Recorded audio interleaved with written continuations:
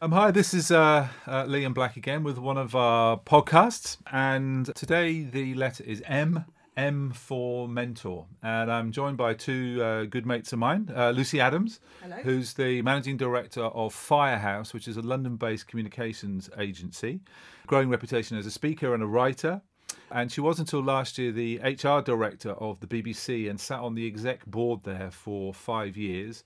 During 5 unbelievably tumultuous years with 4 different Director Generals, or is it Directors General? It's Directors General, believe it or Directors not. General, the Savile affair, the controversial move of lots of people to Salford from London, just lots and lots of stuff going on. Before that was the Group HR Director at Serco, the multinational PLC, which delivers government contracts, sometimes quite controversially, all over the world. It's fantastic to have you with us, Lucy. And Ronnie Hughes, Hello, Renaissance man, blogger, mentor, social entrepreneur, advisor to social businesses all over the country, and co-founder of his company A Sense of Place, which he's been running for 20 years in Liverpool, and also, as we'll find out in this podcast, was a really important mentor to me in the mid-90s when I got my first CEO role in social enterprise. So, Lucy, what's your experience, good and bad, of mentoring and being a mentor? Yeah, I mean, I've had mentors, and I can never really tell the difference between mentor or coach, so I'll use that sort of interchangeably. But I know the HR purists will say that isn't the case. But for me, please do write in, and we'll ignore your letters, yeah, HR purists. HR, mentor, coach, whatever. It's sort of all that kind of stuff. But I've had some fantastic mentors in my life. I've always tended to have more than one on the go at the time, because actually I think the idea of a life guru who you go to with all your issues, I've always found that there were people who were immensely helpful on some personal stuff, or there were people who were very good in on a particular issue, or if I think about one in particular, it would be when I was in my first line management role, and my boss at the time was just fantastic, because what he used to do, which I think is really smart, is that he would kind of give me space to experiment, but not enough sort of rope to hang myself. So he would just at the moment where I might be about to really cock up, he would sort of enable me to get out of that situation. But he'd also take the time before and after a meeting or whatever we were going to do. He'd just say, "What do you want to get from this?" And it would make me stop and think.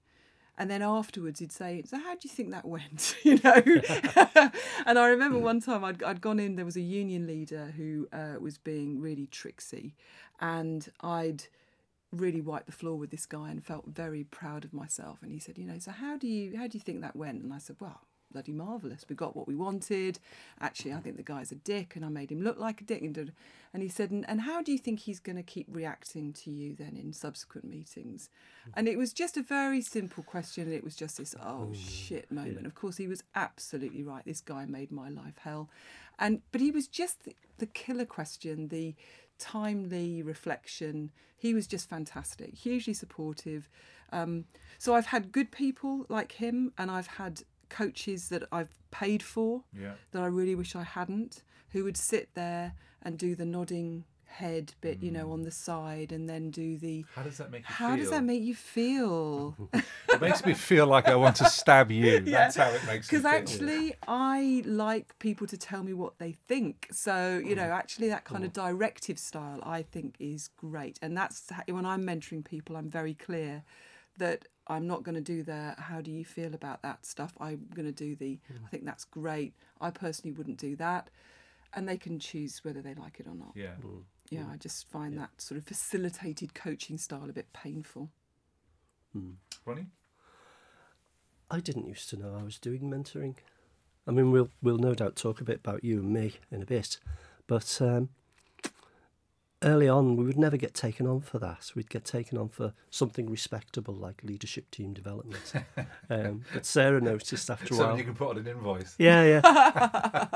Sarah noticed after a while, not just with you, but with pretty well... there was one stage we were working with several. It wasn't just me. It wasn't just you, Liam. No, sorry. Sorry to be the dad. Oh, my God. Sorry, I wasn't actually your dad.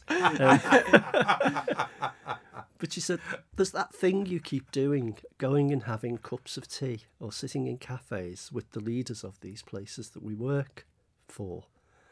And so then I thought, this is what I'm doing. Now, at first I thought that, and I enjoyed that, it was very deeply rewarding, but I thought that I would only do it with people similar to my age. I know you're years younger than me, of course. Yeah, please. But only you could see us, dear listener. Yes. But actually, I get a great deal of reward from mentoring all ages, but particularly young people. And I think I've found recently that... Young being 40s? Or... No, 19, 20. Really very young people. People I would have previously thought, you don't really need me, you just need to go and get some experience. But if people ask me now, and sometimes they do, I'm quite happy to go and have a cup of tea with somebody, a third my age. And I think what I've found is mentoring is different with people at different ages. I think that what Lucy said about I wouldn't do that for a kick-off, is good for people who have the resilience and the experience to take that. With the young people, I certainly don't do the, how would you feel about that? Have you got a dead dad in the cupboard you'd like to bring out? But I will talk less about myself and my own experience, because with the younger a person is, the more they think the world has only just started, because for them it has. So I need to be very careful with my listening with them to know which bits of all of these years are going to be of any use to them. If I just sit there and tell them my life story, that's no use to them.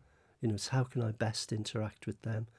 So I think it's brilliant, because you were mentored by Ronnie for how long, Liam?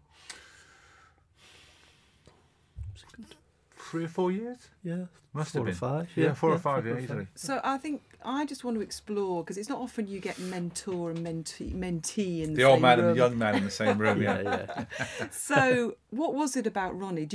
Were you consciously seeking him as a mentor? What was it about him that you... I think at the beginning I wasn't.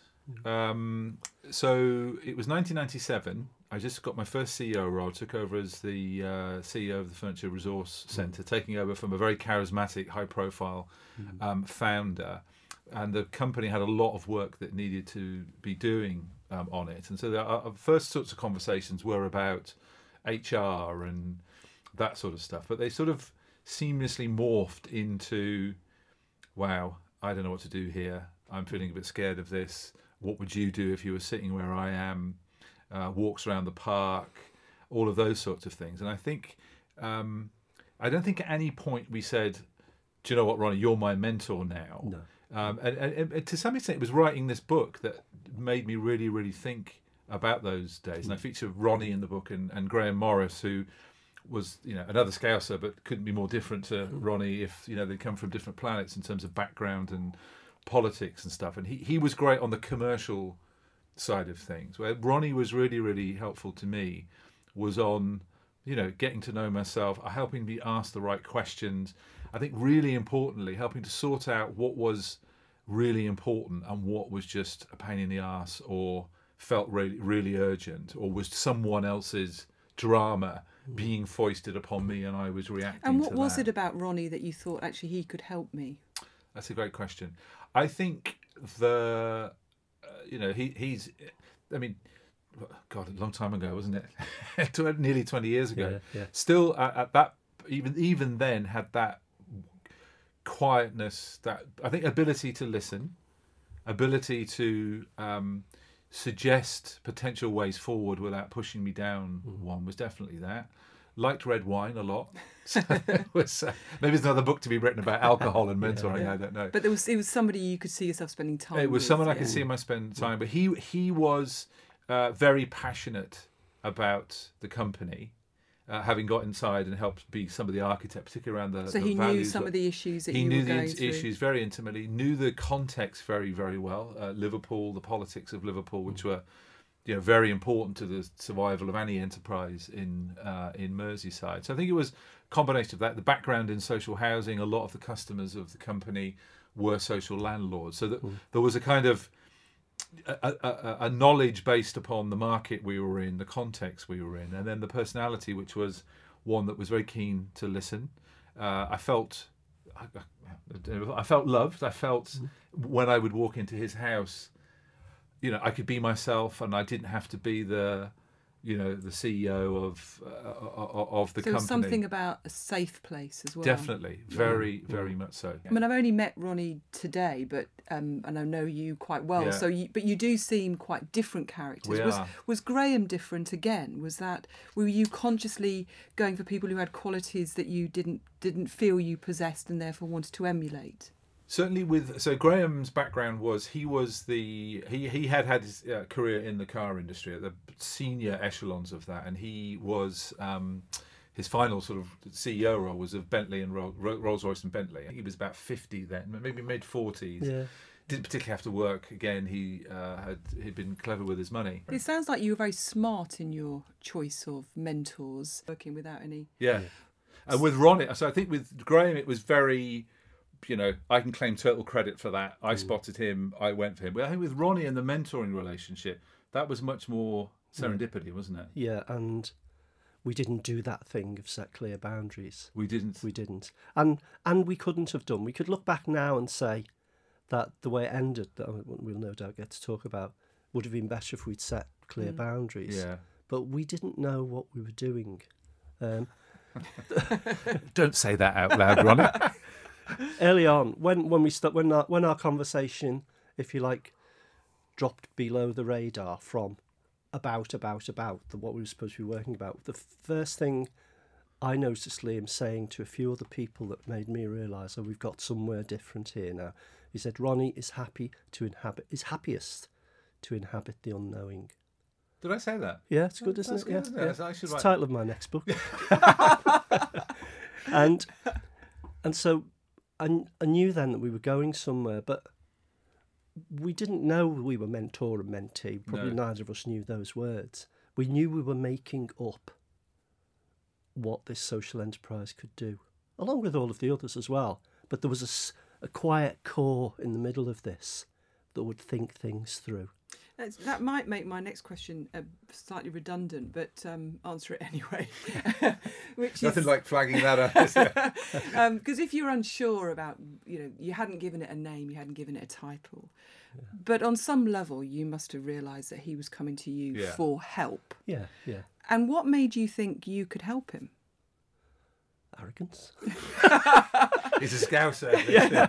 So it was actually the kind of benefit, you felt you were giving him the benefit of your wisdom and understanding. Yes. The reason I ask is that occasionally I'm asked to mentor people, and there's always a bit of me that thinks, oh God, I don't know how I can help these people. Yeah. They're so bright and smart and so on. And so you actually have to have a bit of ego, I suppose. I think you do. But also, don't forget that I absolutely loved what the organisation was doing.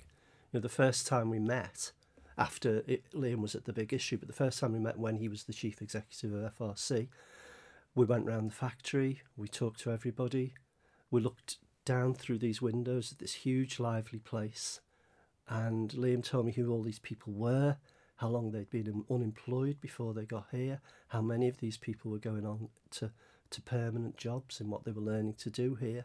And I used to say, you could turn this place any way you like, upside down. There's nothing wrong with it, and you hardly ever find that in your life. Yeah. So I knew that I was doing really quite sacred work at the centre of this, and it didn't really matter what the work was called. If I could help them, and if also I could help Liam and help him not do some things. So what kind of things did you help him not to do? He did have a leadership team that didn't know how to manage their way out of a wet Echo, really. The Echo is the Liverpool newspaper, by the way, for those who are not familiar with the details of Liverpool life. And so that had to change. He had to find new people, and he had to either find other things for the other people to do, or they had to leave. And it was a very, very difficult time for Liam, because he mostly liked these people. Not all, but mostly. And so our conversations, some of them would be about being decent with people. And, on that, so I remember sitting in your front room, and I remember thinking, how do we stay true to our values? And I want to get rid of this person. I remember you saying, well, you get rid of that person in a way that's true to your values. It's not that you stop your values in order to get rid of someone. Yeah, and then do it in that way. And I remember the other side. thing you said was, but they won't thank you for it, but that's all right. Yeah. No, I mean, I think, what do you say in the book, don't you? You know, hire slowly, get rid fast. Yeah. Well, I think those days, neither of us quite had the confidence to get rid fast, but we did get rid carefully. And I think at the time, some of the people didn't thank him for it. Over time, I know some of them do, because I still know them. Yeah. They went on to do something that was better for them. Yeah. And feel that they were helped by the experience. You mentioned then that actually, whilst you didn't call it mentoring when you first got going, and it was much more evolutionary than that, and it developed and grew as your friendship grew and so on. But you alluded to the fact that actually it might have been helpful at the end to have had some boundaries or some structure. Can you just talk about that? Yeah, definitely. I mean, I think with any company relationship, there comes a time when it's over, and we didn't really recognise that time. I think one of the reasons it finished, and Liam might have an entirely different view of this, I think we maintained this close friendship, mentoring throughout the time, even when he had a good leadership team. And since it didn't have a mentoring badge on, they wondered, I suspect, why me and Liam had this close relationship. True. So I think it caused a certain amount of jealousy with the others. And I think that was a little bit of a poison. I think when we finished, it was the time, really Liam was surrounded by people who could do the job. And I think it damaged our friendship a little bit for a couple of years. It did. But what was your take on that episode? I think that's absolutely right. I in retrospect, we probably should have put some language around it to make it clear to people. Yeah. But I think that the relationship that I developed with Ronnie in those first couple of years, when he was, apart from Alison, who I mentioned in the book, Alison Ball, the one person in a really shifting landscape that I could really, really rely on. And when we then had built a pretty robust leadership team, I could have conversations with him that I couldn't have with the leadership team, and we should have badged it up differently. And so and because of that, because the company was growing and changing, it kind of came to a bad end. And then for a couple of years we were like, well, I won't talk, but we've resurrected that, in recent years, which has been a source of great joy to me. What are the things that irritate you when people ask you to mentor them now? That they don't know why. They don't know why, and they kind of expect, of course I will. Are you free next Wednesday morning? Yeah.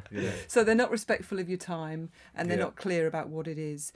The thing that irritates me most, and it doesn't happen now because I can't actually do anything for anyone's career anymore, but when I was I've got a CD. When I was a highly successful HR director of Days Gone By, I know that some people were wanting me to mentor them because it was a route for promotion, that it would get them noticed if I knew them and I could mention their names. So it was almost a sort of, I need a leg up in this organisation and you can help me achieve that. And that always felt a little bit unfair that actually I would do that, and so that used to irritate me a bit.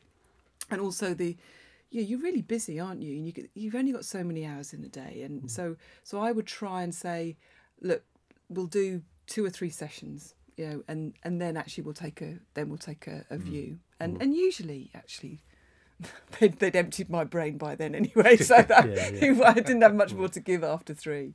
But I think being really clear what you want. Yeah. And, you were saying earlier on, a coach or a mentor, whatever you call them. Sometimes there's a time limit to that. I've got this particular project, I've got this particular issue. You can help me about that, and it's going to take 3 meetings. Yeah.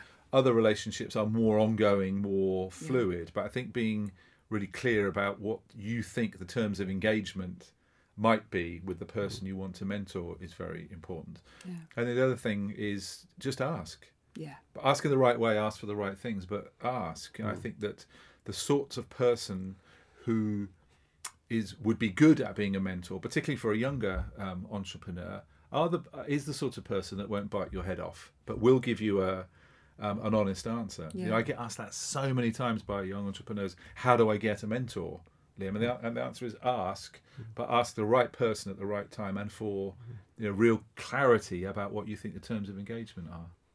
Great. So I know it's a bit of a hackneyed thing, but I think there is value in this question. What advice would you give to the 20? Would you give yourself at 20? Let me rephrase that, because that was rubbish, wasn't it?